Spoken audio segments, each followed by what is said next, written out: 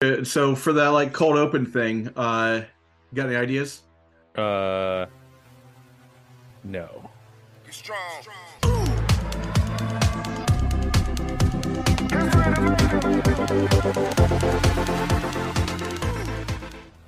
Hello and welcome to Eternal Turtles. I'm your host Zach Clark, and with me as always, Phil Bleckman. Phil, how's it going, man? Dude, our battles are the future in a good way or a bad way? I don't think I. So first off, I haven't seen a single battle that I'm like, ooh, I'm just like this slots directly into a legacy deck. So I'm not too worried about them as like a new thing. Like they're not going to make your Tarmogoyf playable. Like I don't think anybody right now, what we've seen with battles, I think that it looks like a fine limited mechanic, and it'll probably see play in standard. Maybe modern. Maybe pioneer. There are some cards that make it a grind fest, man. Well, I mean, we'll get to them, but yeah. Yeah, I think, and I honestly, all that seems fine to me. I don't have any issue right now with like I said, none of them really affect legacy that I've noticed. Correct me if I'm wrong in the comments. I think it's interesting. So we did the Moros teasers last week. Some of that stuff we'll go over some of that, like what we got right that we know about. It's still early in spoiler season though. Yeah, right now we have like 100, almost 160 cards of 271. So this is part one. Yeah. Of the spoilers that we got so far, and there are some interesting role players I think that will be worth testing and potentially like finding homes. Like there are some powerful cards but nothing seems overwhelming to me, which is good. Yeah, I think especially that we're just give us like 6 months where we can just kind of solidify what the metagame looks like before more stuff gets added in. I think by the time the Lord of the Rings stuff comes in, I'm sure some of that's going to see play in Legacy. Do you want to do a quick breakdown of the meta and what it looks like right now?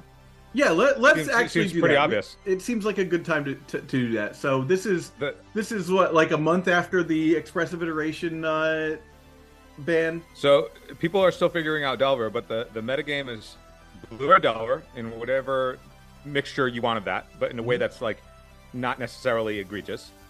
I mean, outside of like the egregious cards from Modern Horizons 2. But then otherwise, the format is exactly Urza Saga and combo. Yeah, it's like Rihanna. So looking at MTG Goldfish for like the top 10 decks through MetaShare, it's Reanimator, 8 cast. Is it Delver is tied with 8 cast at like 7.1.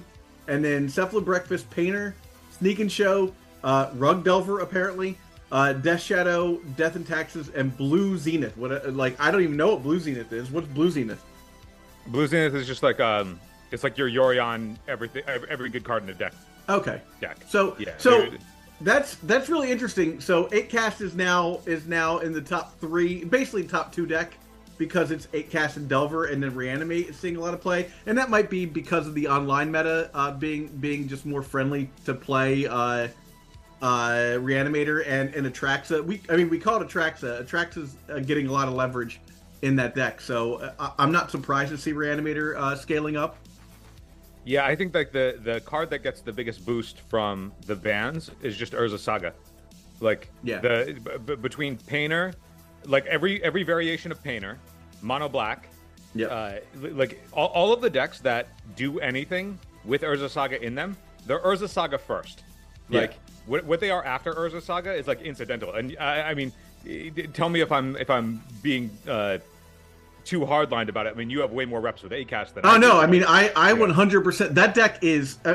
I think that the reason why people lose in the mirror is because they're not leveraging Saga enough. Where they're like, I'll do this instead of using Saga, and it's just like just spam Urza Saga at people. Like, just get 8/8s and like win the game. It's stupid and easy, and like then let your opponent deal with the fact that like you have an Emery in play or whatever. Like later.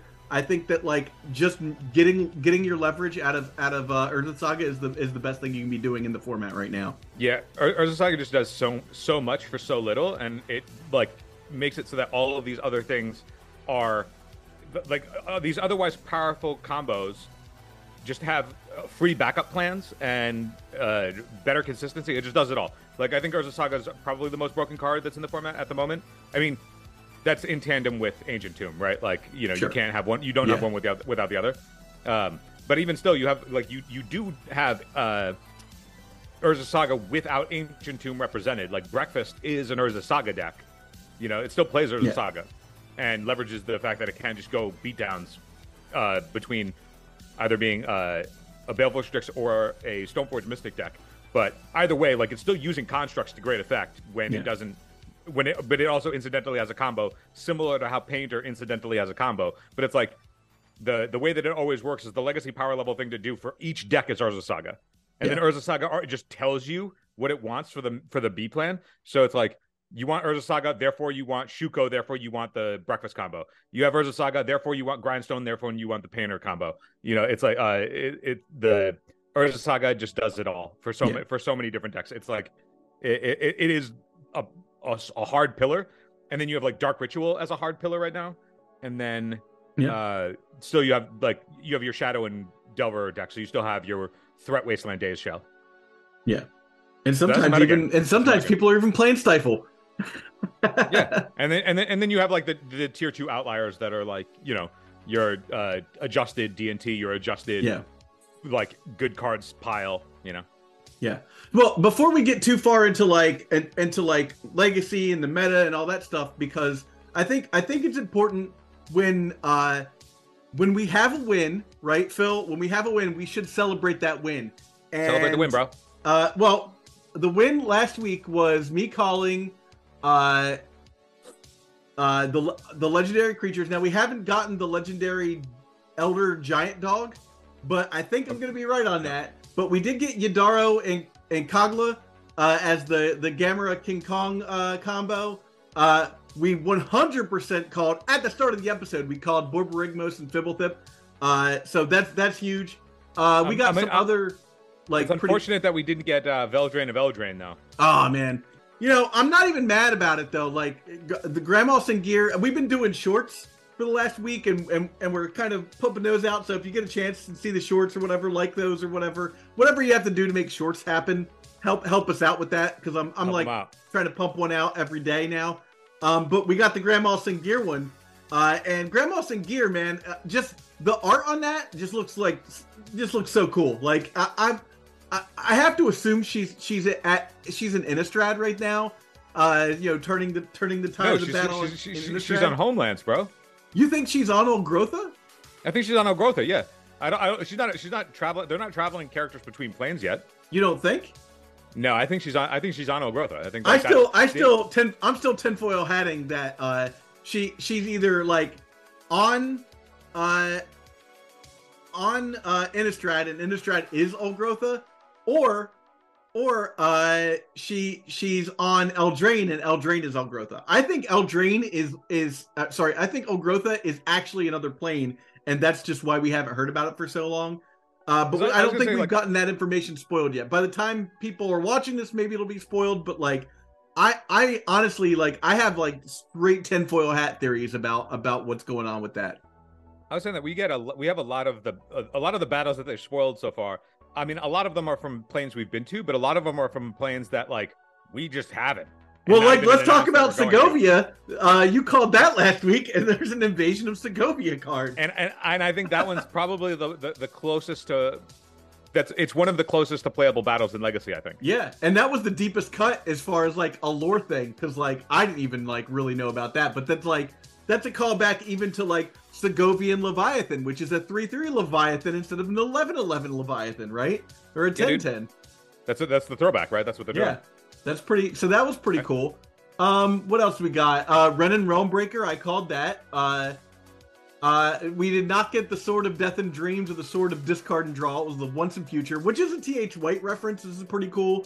Let's see. Did we get any of these other like cool things? We didn't really see anything else, but I wanted to celebrate those wins that we had. The Double Face Token Incubator thing was also on there. But that to me, like, we rarely get to do those like fact check situations where we like can go back, because no one cares, like 6 months from now, when we have all the answers and we go back, it's like no one wants to watch 45 minutes of me and Phil talking about like what we got right in a teaser, like 5 months ago. They're already on to the new set, I'm gonna hold out for Veldraine of Eldraine until we actually get to Eldraine. Heck yeah. Veldraine of Eldraine is the new. Well, we have the T-shirt, right? Like the T-shirt's up. You can go get the T-shirt. That's in line with my biggest miss alongside Dreadhorde Arcanist, or it comes to fruition and I'm an actual fucking god. Yeah. Okay. Well, so let's talk about some of the new cards, right? So we've got a couple of at least interesting cards so far that have been spoiled. Oh yeah, I almost forgot the C double was the this cannot be copied. We were right. It was a spell that copies a spell. So yeah, because if they don't have that clause on there, then it naturally just goes infinite with itself. Yeah, that would be silly. It naturally goes infinite. Yeah, like you cast it, and then you can choose both modes, and then you just choose to copy itself, and then it just goes infinite by itself. Yeah. So they kind of have to put a clause on there to say that it can't be copied, or it can't be targeted, or whatever, Yeah. So my first, like the first card I'm seeing that like I think might be able to see play, like this is might be able to see play, is actually Invasion of Ravnica because it's colorless.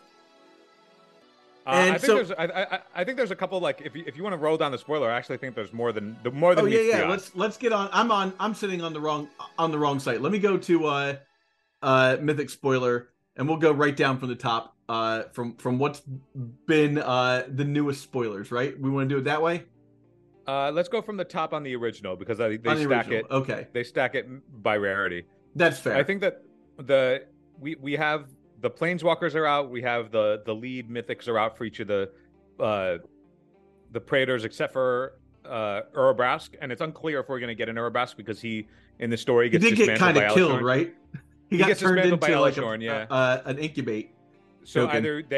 either we get a version of Urabrask before that happens, or he's just missing from the cycle. But it would be weird if they didn't complete the cycle, right? But yeah. That's when you can you can take your Praetor deck and like add Ebon Praetor to it as your fifth Praetor. We have at all the Praetors except for Elishnorn are five that we have so far: Digitaxis, Sheoldred, and Vorinclex. They're all 5 mana, and they all do really powerful things. They all have game-winning backsides, so they all have like the transform into a saga, whatever. But they're all really expensive. Yeah, 5 mana is just so much for Legacy, right? 5 mana plus their activations are really expensive. I don't see any of them seeing play. There's just better things to be doing.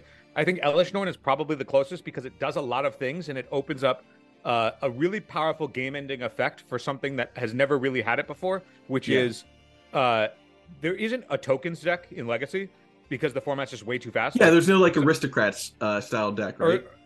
Between Dark Ritual and Urza Saga, both promoting just like insanely fast combo decks that do all of the things really, really fast, it's kind of hard to have like your grindy sort of like go wide strategy that's trying to like line up against removal and stuff because you just get your deck just doesn't even get online before the game is over. Yeah. However, what Elishnorn does do is it's a 3/5 for 2 white, so it's 4 mana, has vigilance. Whenever a source an opponent controls deals damage to you or a permanent you control, that source's controller loses 2 life unless they pay 1. Right. So in a lot of respects, it's you or a permanent you control. So in terms of like the line of like trying to figure out how to stop an Urza Saga from beating you down, if you block and it deals damage, they lose life unless their mana is taxed. Right. So like that's a big deal. Like it's subtle and it's positional, but it's interesting. And then it actually has a much cheaper activation cost of 2 and a white, sacrifice 3 other creatures, exile, and then return it back flipped. And then the saga is just an unbeatable backside. Yeah, the saga is create 5 2/2s. It's 5 2/2s. The next turn they all get double strike and +1/+1. So that's what 30 damage. You're just swinging for lethal. Yeah. And then if that doesn't work, you plague win the board. Then plague wins the board, and you keep all your stuff. Yeah, you keep pretty ridiculous. It plague wins your opponent. You keep all your stuff, and then just get Elishnorn back. Yeah, and you have and you have the tokens obviously to flip it back over again. Right. Yeah. It fuels itself. So it's that type of card where once you like, if you have it, I mean, it's soft to Karakas as is every legend. Doesn't have an ETB effect, but it's whenever an opponent deals damage to you or a permanent you control. So they have to be dealing the damage, but it still counts if they block. You know, they have their sources are still dealing damage to you too. So there's a lot of subtle nuance to its second ability, and then its flip ability is just lights out. It's just game over.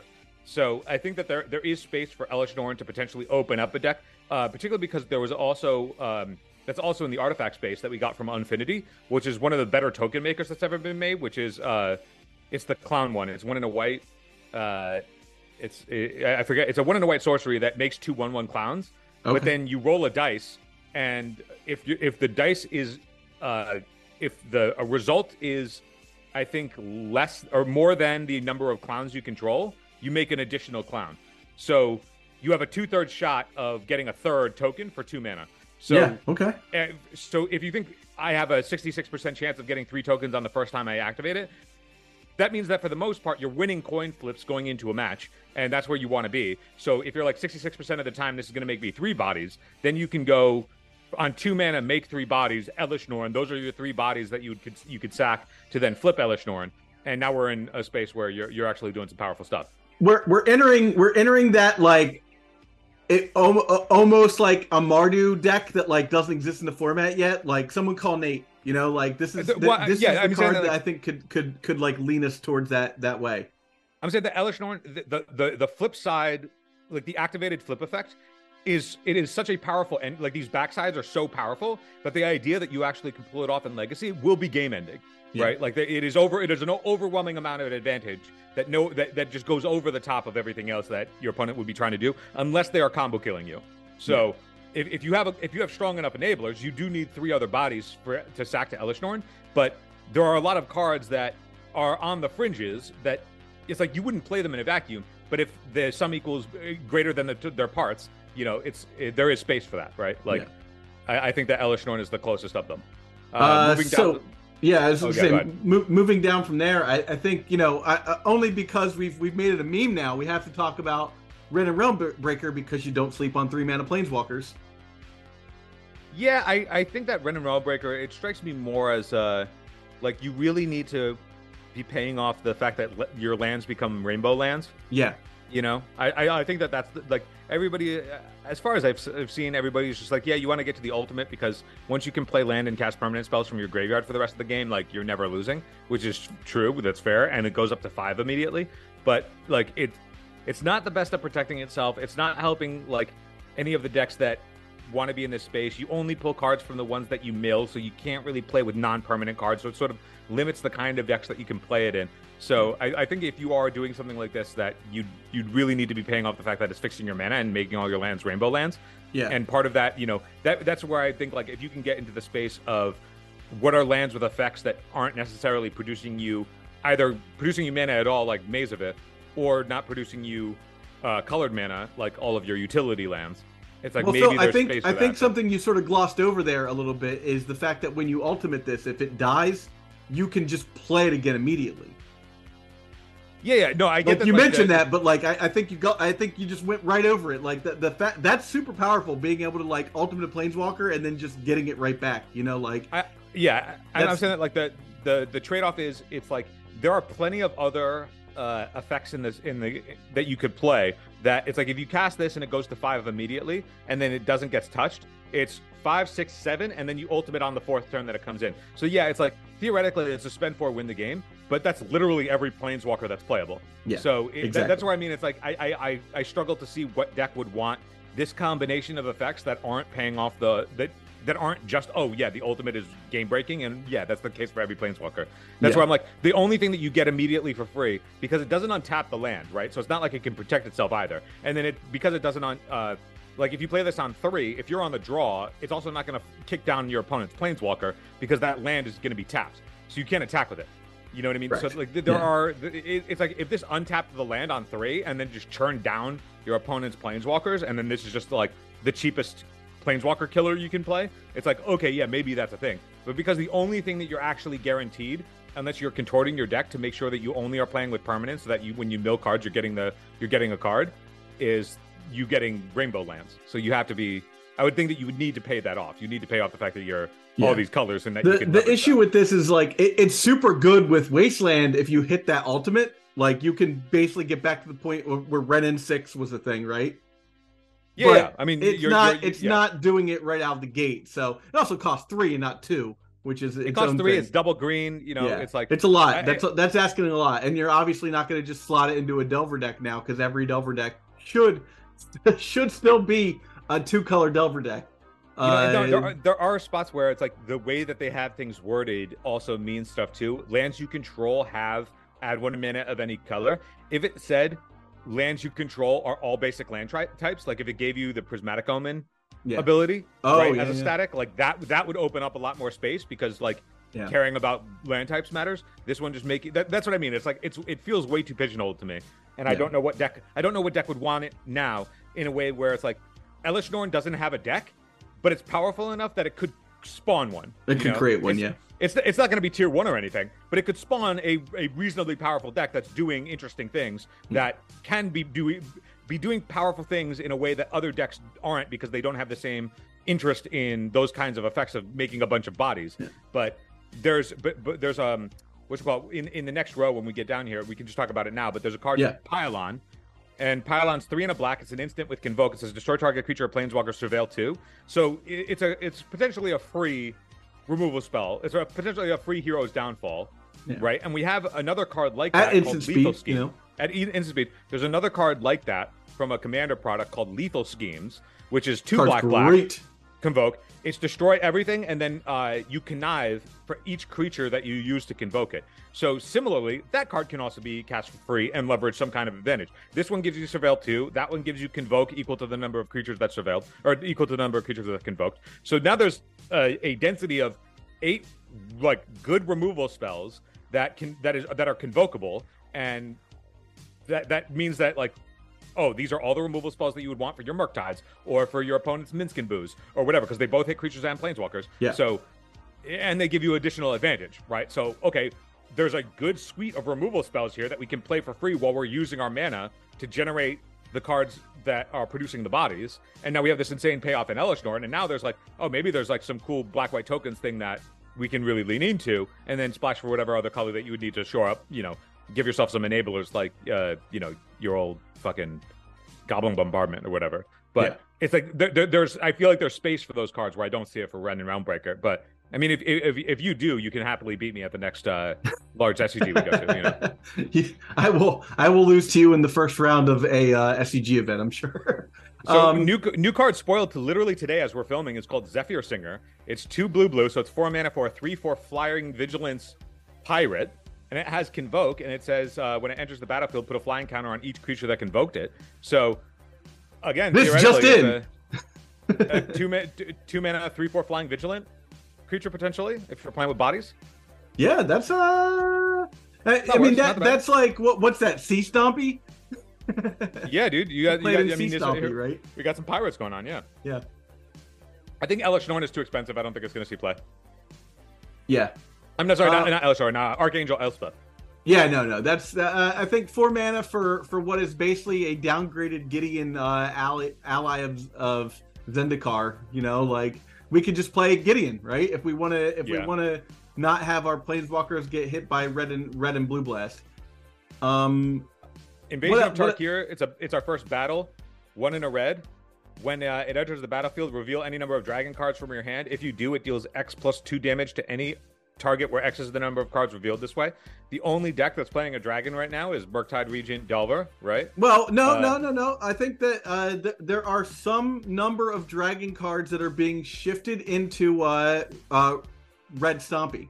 So this could see play in Red Stompy. I don't know that it would want to. Yeah, I think that for the most part, I think that the line for the battles in Legacy is that it has to be able to feed itself. So it has to produce the bodies that you would be able to attack the siege with or the battle with.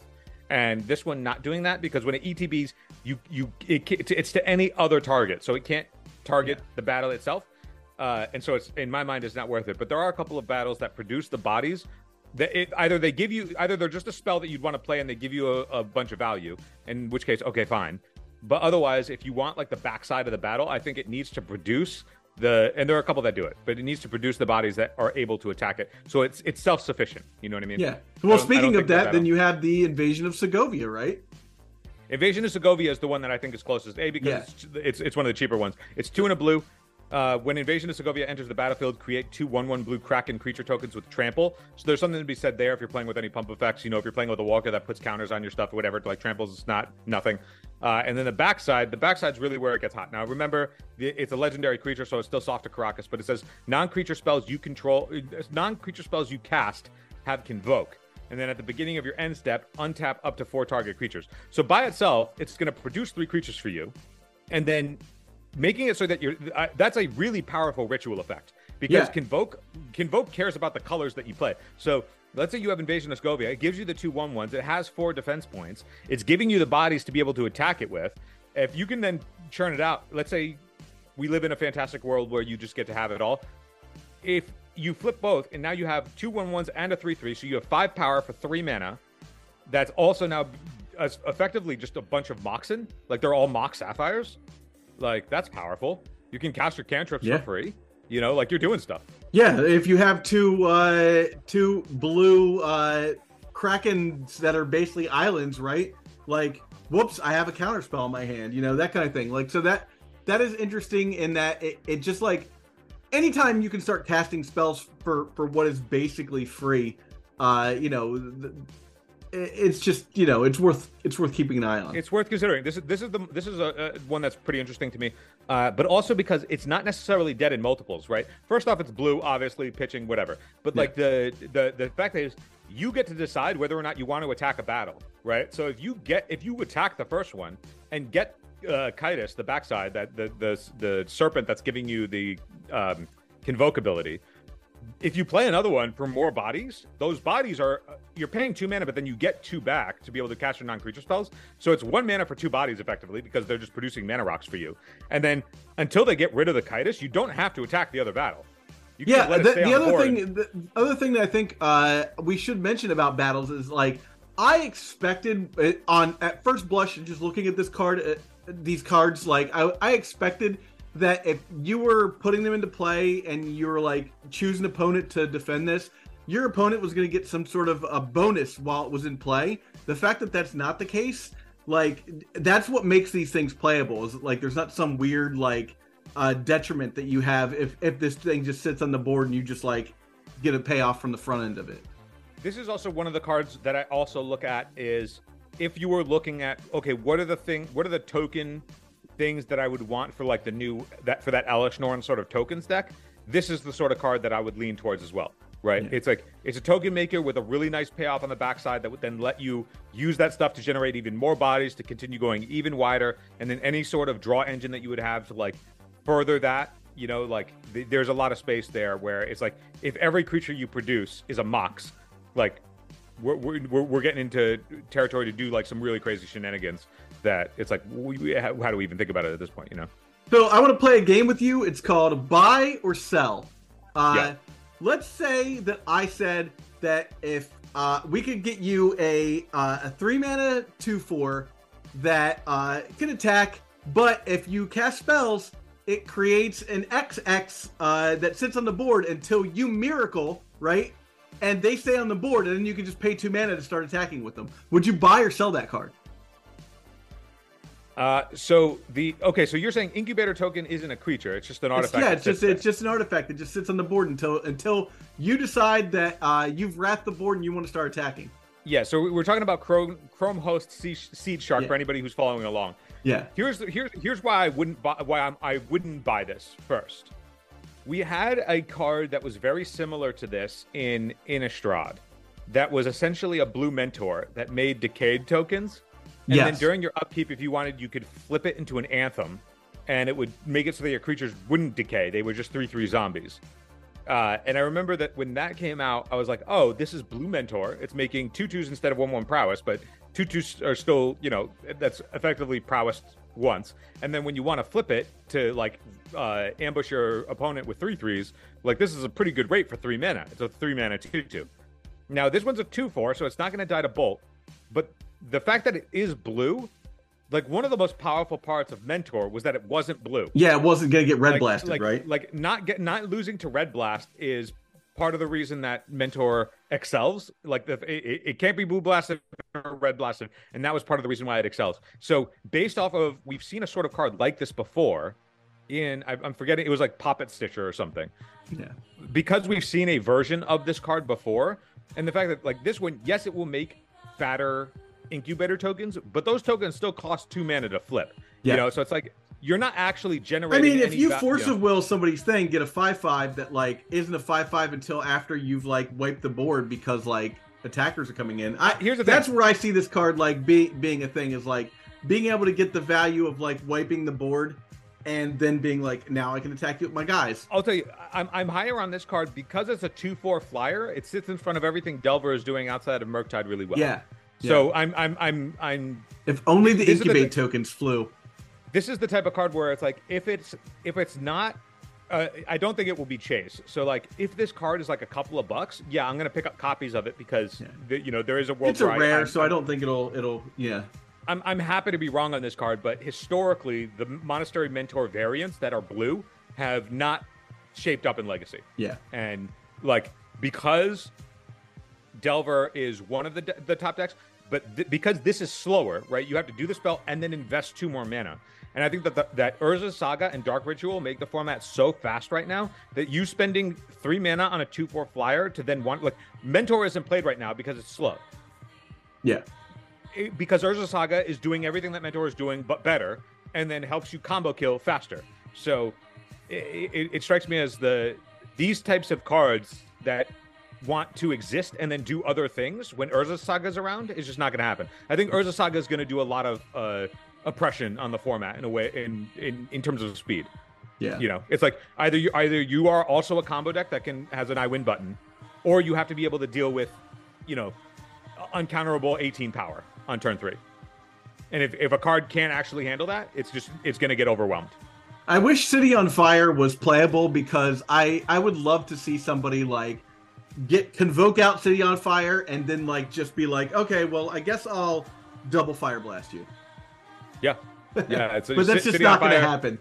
It's 5 red, so it's 8 mana, but it has Convoke, and it says sources that you control deal triple damage.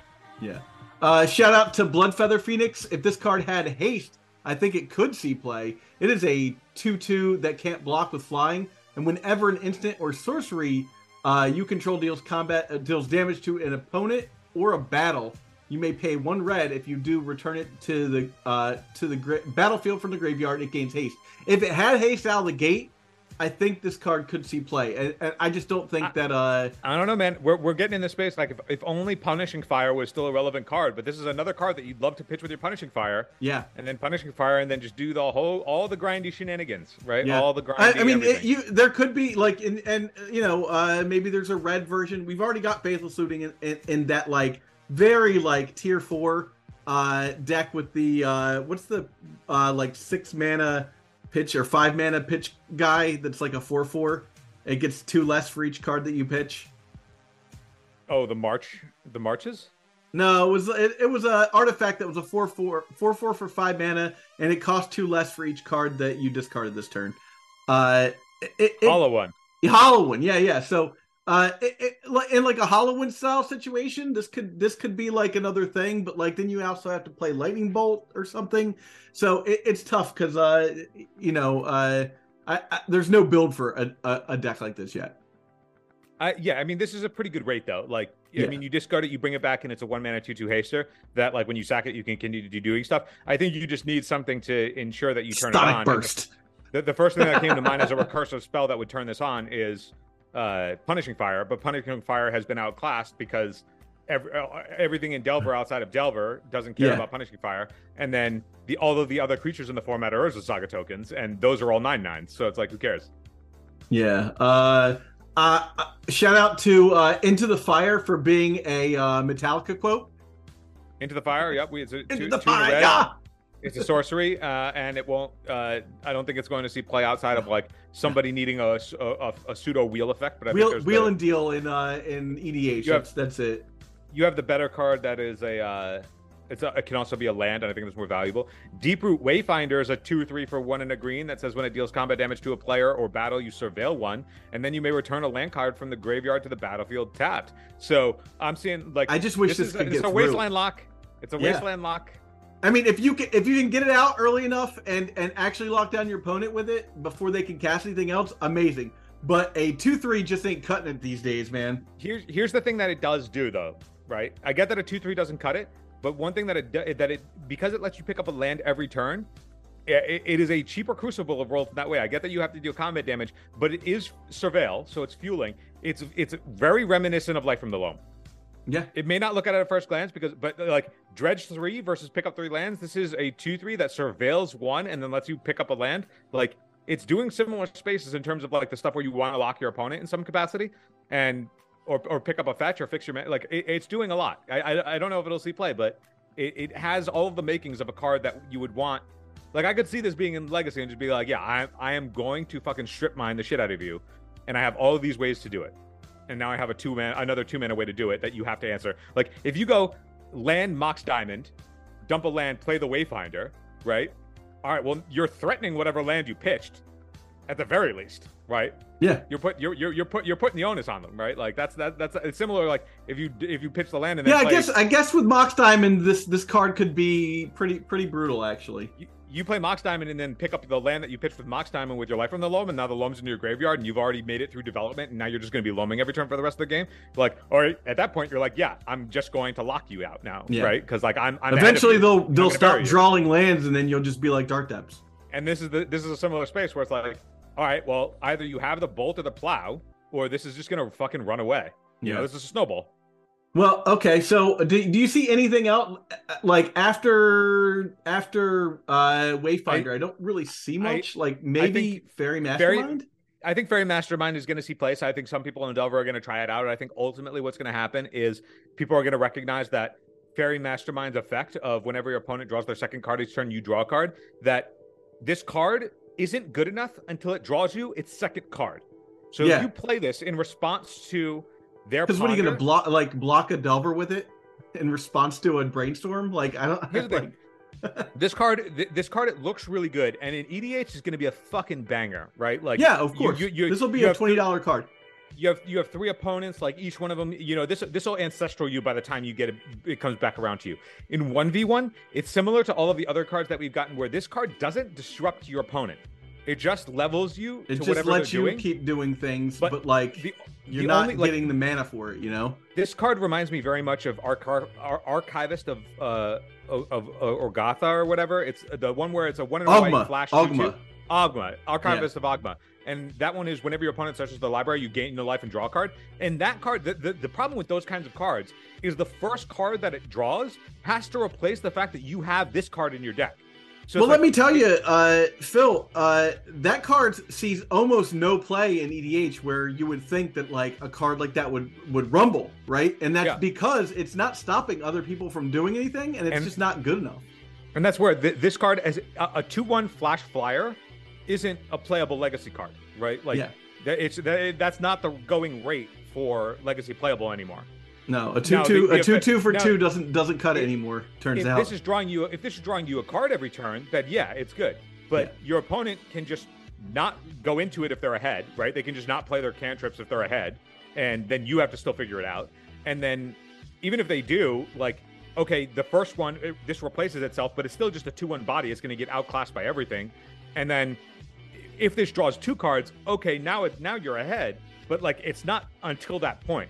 Right, it's not until you're there that it's drawn you 2 cards, and then also maybe done some kind of trade that it's worth it for the card. All of the other cards that play in a similar space like this that see play are the ones that disrupt your opponent in some way.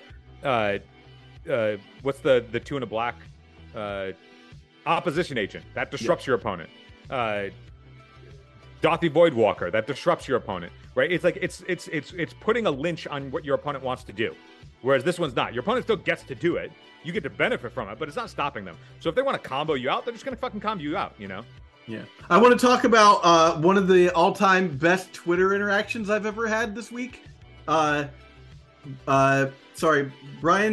David Marshall, BDM, tweeted about Oracle of Tragedy and said this means that the existence of this card means that there is an Oracle of Comedy, and I said the existence of this card means that there's a Batwoman of Tragedy.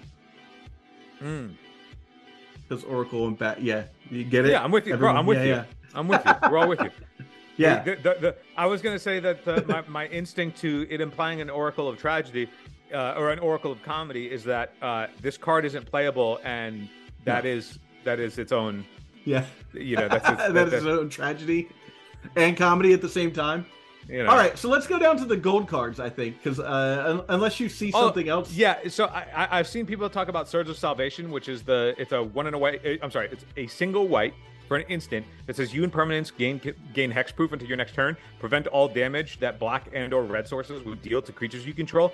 This is another one of those cards where it's like, oh yeah, this could host Storm. Oh yeah, this is going to stop your opponent from doing a thing to you. They're just going to make you discard it from your hand. These cards never are. They are never good enough. Unless they start making cards that say this card cannot be discarded from your hand from your opponent, these cards mean nothing. Well, the thing is that, like, in response, you just respond to the discard spell by giving yourself protection. However, sure, you can cast it, but then your opponent's just not going to go off. They just direct you anyway. He's going to see your hand, and he's going to be like, I'll hold on for another turn, and they'll do it next turn. The only card in this space that has ever been playable is Veil of Summer, and that's because that card is a design mistake. Drew you card. Yes. Like the fact that it does the thing, fact that it does the thing and draws a card, like they acknowledge that it's a mistake because they banned it in Pioneer, right? They were like, this just hoses an entire two. It's not fun. 2/5 of the color pie. It's just egregious that it lets you draw a card. And the thing is, though, is that Legacy is the place where all of the egregious designs go to live. So it's not Veil of Summer. And even right now, when we had Aaron Forsyth on the podcast, that's what he said. He's like, transgressive cards need a place to live. Fucking nonsense. But like, pull up the clip. This card has great art. We'll see no play. Don't worry about it. Yeah. All right. So let's talk about these gold cards. These combo legends, right? Like, just making sure. I think Damone. That's a Zimone and Dina. I almost said Damone and Xena. That was Damone is a character from Fast Times at Ridgemont High.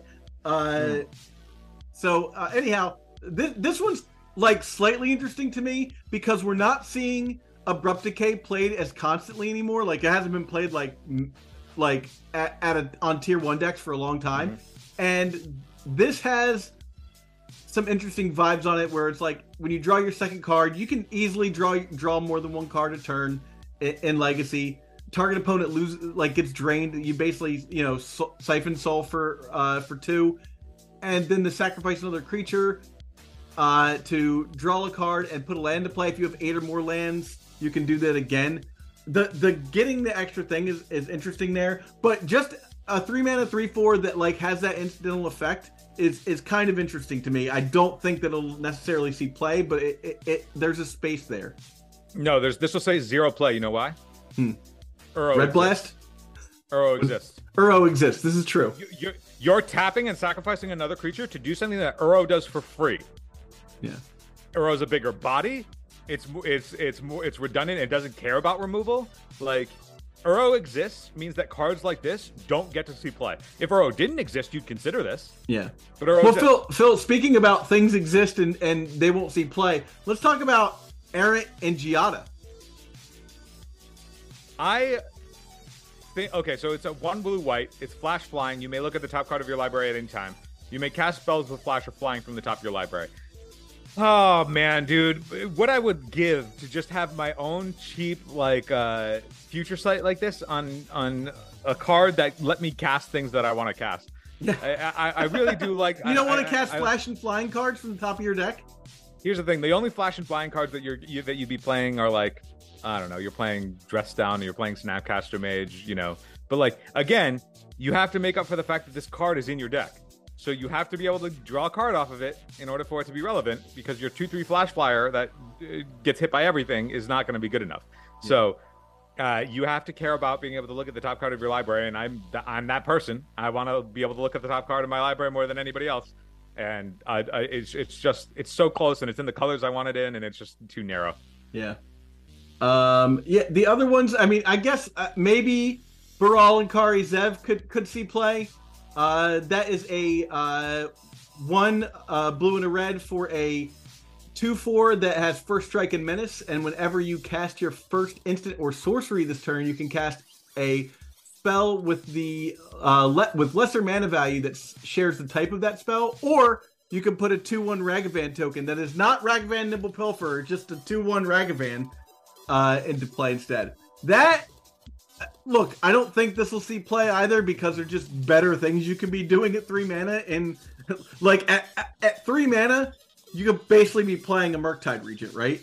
Uro exists. This won't see play. I've seen people that are high on this card, and I mean, there is one part of it where when you cast your first instant and sorcery spell, you can choose to cast something of lesser mana value for free, which means that you can't play a 1-drop and then cast another 1-drop. It has to have lesser mana value. Yeah. I don't see this card being good enough because it doesn't do anything by itself. You have to play it. But that is the thing, and you also have to have like a less, like, you know, if you're casting Predict, you have to have Brainstorm in your hand. You know, like you're not getting that value out of it otherwise. And the real value here is to get the free spell, right? Like getting a 2/1. The thing is that you're not even getting the free spell. You're getting the mana to cast the spell, but you already have it. It's not. Yeah, exactly. That's what I'm saying. Like it's just like the mana to cast a spell is not that big a deal. Especially when, you know, like for the same cost, you know, thereabouts, you could put an Iconoclast into play and cast Brainstorm and get a 1/1. You know, are you trying to pay 3 mana and grind? Teferi, Narset, and Uro exist. Therefore, these cards don't get to see play. Like the cool thing about this card is that if you cast the spell, or if you cast a spell and then don't play for something else, you get the Ragavan token, and the Ragavan token doesn't exile itself. You just keep the 2/1. Like that's like you do create another body, but then if you create it again, it's legendary. So you have to sacrifice. It is legendary. That's a bummer. You either have to get rid of the token in some way, or you're using it in some way to attack or block or whatever. But like at that point, like this is just a bad version of any of the Monastery Mentor effects that we have, which are already too slow in an Urza Saga format. And then, you know, you have the Firewalkers and Uro. It's like there are too many things that like this won't see play unless you're trying to be cute. So here's one that might see play: Ghalta and Mavrin, because Sur and the Mirthless exists, right? Like you're thinking of Sur and Imperious Bloodlord. Yeah. Oh, Sur and Imperious Bloodlord. Yeah, that's right. But that's the payoff we've kind of been looking for. Is like, how can we show and tell in a vampire that's worth show and telling in off of Imperious Bloodlord, right? Zach, you made a Pioneer deck. I made a Pioneer deck. We've been looking for something that we can show and tell. We're looking for something that we can show and tell in, or we could play show and tell. We can play show and tell and Atraxa, right? What else? Nothing else looks really super tempting. The sort of ones in future is worth talking about, I guess. So there is. So Halo, we can talk about that one, but Halo Forager is a 1 blue-black fairy rogue 3/1 with flying. It says when it enters the battlefield, you can pay X. When you do, you may cast target instant or sorcery card with mana value X from your graveyard without paying its mana cost. And then if you would cast it, you exile it. That's another free way to cast your Ancestral Visions or otherwise suspend spells for free. So you pay 3 mana, you X is 0. The suspend spells have mana value of 0, and so you can cast them. So you have to have those cards have to be in your graveyard. They have to be in your graveyard. It is a 3/1 flyer for 3, so and it's blue, and so it's like, okay, it's not nothing. Yeah. But the fact that like if you're playing with the suspend cards, or trying to get the free ways to suspend them, that this is another 3 mana way to do that, similar to how like Shardless Agent gives you 3 mana to do it. You know. Yeah. So. This is a card where it's like it's only going to be in those types of decks that are doing a cute thing, so I don't think they're ever going to be good enough because the format's too fast. But this rate for the thing that it does has historically been playable. Yeah, I don't know if that. I don't think that the format's there anymore. But yeah, unfortunately, I think we live in a world where Vendilion Clique just ain't cutting it anymore. Right, but if you were playing that deck was already in Bug. Right, so if you're just playing your suspend spells and then looking for the ways to cheat them, then this is another 3 mana way to cheat it in colors, the colors that you were already playing. So it has all of the tools for that type of deck to like potentially want it. But so like this is the card where I wouldn't be surprised if I saw it. Like if I saw it, I'd be like, oh yeah, this makes sense. Like it's doing a powerful thing and is in line with the other powerful thing that it was doing before. But I just don't know if I think the format's too fast at this point. Yeah. Yeah. Okay. So Sword of Once and Future. That's a TH White reference right there. It's +1. Sorry, +2/+2. It's the classic sword. Three mana to cast it, 2 to equip. +2/+2. Pro black, pro blue. Then the equipped creature deals damage to a player. Surveil 2. Then you may cast an instant or sorcery spell with mana value of 2 or less from your graveyard without paying its cost. Yeah, man. You sure can.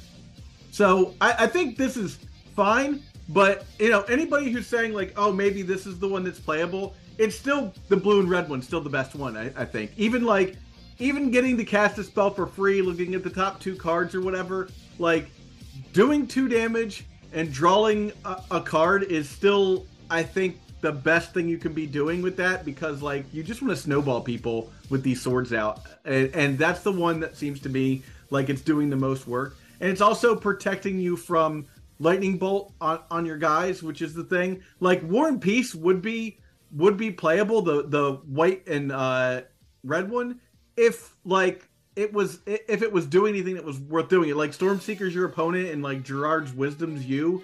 I just don't think that that's enough to make it work, and I think that this is in that realm of like just not enough. I think a way that make it more tangible as to like how you would envision this working. Imagine if it said, instead of all of the words that it says, if it says whenever a creature deals combat damage to a player, cast Mission Briefing. Yeah, exactly. And if you're not in the market to cast Mission Briefing, then you're not going to be in the market for the sword. Yeah. I mean, I think even less so in that scenario. Realm Breaker of the World Tree will not be playable in Legacy, but I wanted to insert Eben Praetor joke right here. Eben Praetor is a Praetor, and like you could throw your whole deck as just mono Praetors. Is the subtype actually Praetor on it? Yeah, they changed that in Sanguine Praetor from, I think, Champions of Kamigawa to both be Praetors. All right, so if somebody can get in a camera match, if somebody can activate Realm Breaker and put Eben Praetor into play, what do they win? Oh man, well, we will pay for your weekly event for sure. Like, we'll just hit us up in the Discord. It's got to be on camera. It's got to be on camera. It's got to be genuine. Your opponent can't let you just do it. Yeah. You actually have to have like completed it somehow. 10 mana? Is that what it says? Jeez, 10 mana. It's just 10 mana, guys. All right, I take it back. Here's the thing. I take everything I just said back. The reward is going to be us telling you not to do it and then fucking up your night. Stop. Yeah, just don't actually throw your night away. Yeah, don't do it. Do something if you can, look, if you do it, I want you to share it with us for sure. But like, come on, what are you trying to do? Why? Why? Yeah, I want video evidence if we're going to give you anything. Beyond that, I think we don't have everything else is just like cool looking all arts and stuff. Yeah, there's a lot of interesting cards, but from Legacy standpoint, they're all just too expensive. Yeah, and there isn't a deck that produces enough creatures where any of the Convoke spells are good enough. That's why I was saying that I think that the only space that I really see so far are there are enough powerful things for a go wide strategy that if you really leaned hard into it, it's giving you a lot of really interesting new tools. In particular, Elesh Norn is a way to just go over the top of everything else. Yeah. But beyond that, I don't think that what we've seen so far is enough. I'm interested, like, Dust Legion Duelist is a 2/2 for 1 and a white with Vigilance that says whenever 1 or more +1/+1 counters are put on it, you draw a card. It only activates once a turn. But what was there's the 1 and a white that at the beginning of combat you put a +1/+1 counter on a creature. Yeah, I know what you're talking about. That card sees play in Pioneer. Yeah, that's you build a Pioneer deck, Phil. Build a Pioneer deck. I wanted to say this set is very exciting. The storyline and stuff for this set, but I think that one of the things that we don't often say when a set comes out is like, how much I like this set based on the fact that it doesn't seem like it's going to truly impact Eternal formats this time around. You know, and it's been a while since we've had a set that isn't like, hey, we've just added a brand new archetype to Legacy. I'll follow and say that I do like that. It's not necessary. I don't see anything that's being added to the already very powerful dominant archetypes of the format. Yeah. Right? I'm seeing stuff that maybe a tokens deck comes out of it. Yeah, sure. Like I'm fine with some like tier 3 nonsense happening, or like, hey, if a tokens deck becomes a tier 1 deck, cool. That's new and different. But like we're not just like making Blue-Red Delver even more powerful by putting out like yet another cantrip for it to use or something, you know? Also, like strictly upgrading Brainstorm to a draw 4 or something. Right, like exactly. That. Yeah. I would be remiss if I didn't point out that they power crept Baneslayer Angel and downgraded it from Mythic to Rare. Oh yeah, Boonbringer Valkyrie, which is 3 white for a 4/4 with backup 1. Backup is when it enters the battlefield, you put a +1/+1 counter on it on target creature. If it's another creature that you put the +1/+1 counter on, it gains whatever abilities are underneath this text until end of turn. And it's cool. It is actually a cool and like very fun thing to do. The flavor, the abilities that it would grant to another creature if you put a counter on another creature is Flying, First Strike, and Lifelink. Now, Flying, First Strike, and Lifelink are all of the relevant abilities of Baneslayer Angel. The ones that it doesn't have are protection from dragons, protection from demons and dragons. Yes. Now, Flying, First Strike, and Lifelink, though, you can just back up 1 onto Boonbringer Valkyrie, and so it's a 4/4 with a +1/+1 counter on it, so it's a 5/5, and it's a Baneslayer. So it's a Baneslayer with optionality, and it's a rare. How far we've come. Yeah, man. I remember they were like $30. Wallet Slayer Angel, man. So I guess that kind of does it for this week for us. One thing I want to say is, hey, we're almost to 500 subscribers. Once we hit 500 subscribers, I can start doing quizzes on YouTube and stuff like that. So if you're not subscribed, please, go to the YouTube channel, subscribe to the podcast, do all that stuff. Please comment. The comment thing is really helping us out. I want to start doing a comment of the week each week and a poll of the week. I did want to show, we have the poll up from last week. That was pretty fun, which was like, who do you think is coming back from Ogrotha? And most people just thought it was going to be somebody other than Ishin Shade, Veldrain, or Grandma Singir. So we'll pop that over here to just show it. I think I really like interacting with everybody in the comments, and I've started to add some functionality into the spot. If you listen to us on Spotify, there are questions and stuff on Spotify that I've asked as well, aside from like, what did you think of this episode? So I'm gonna start trying to like interact with with people there as well.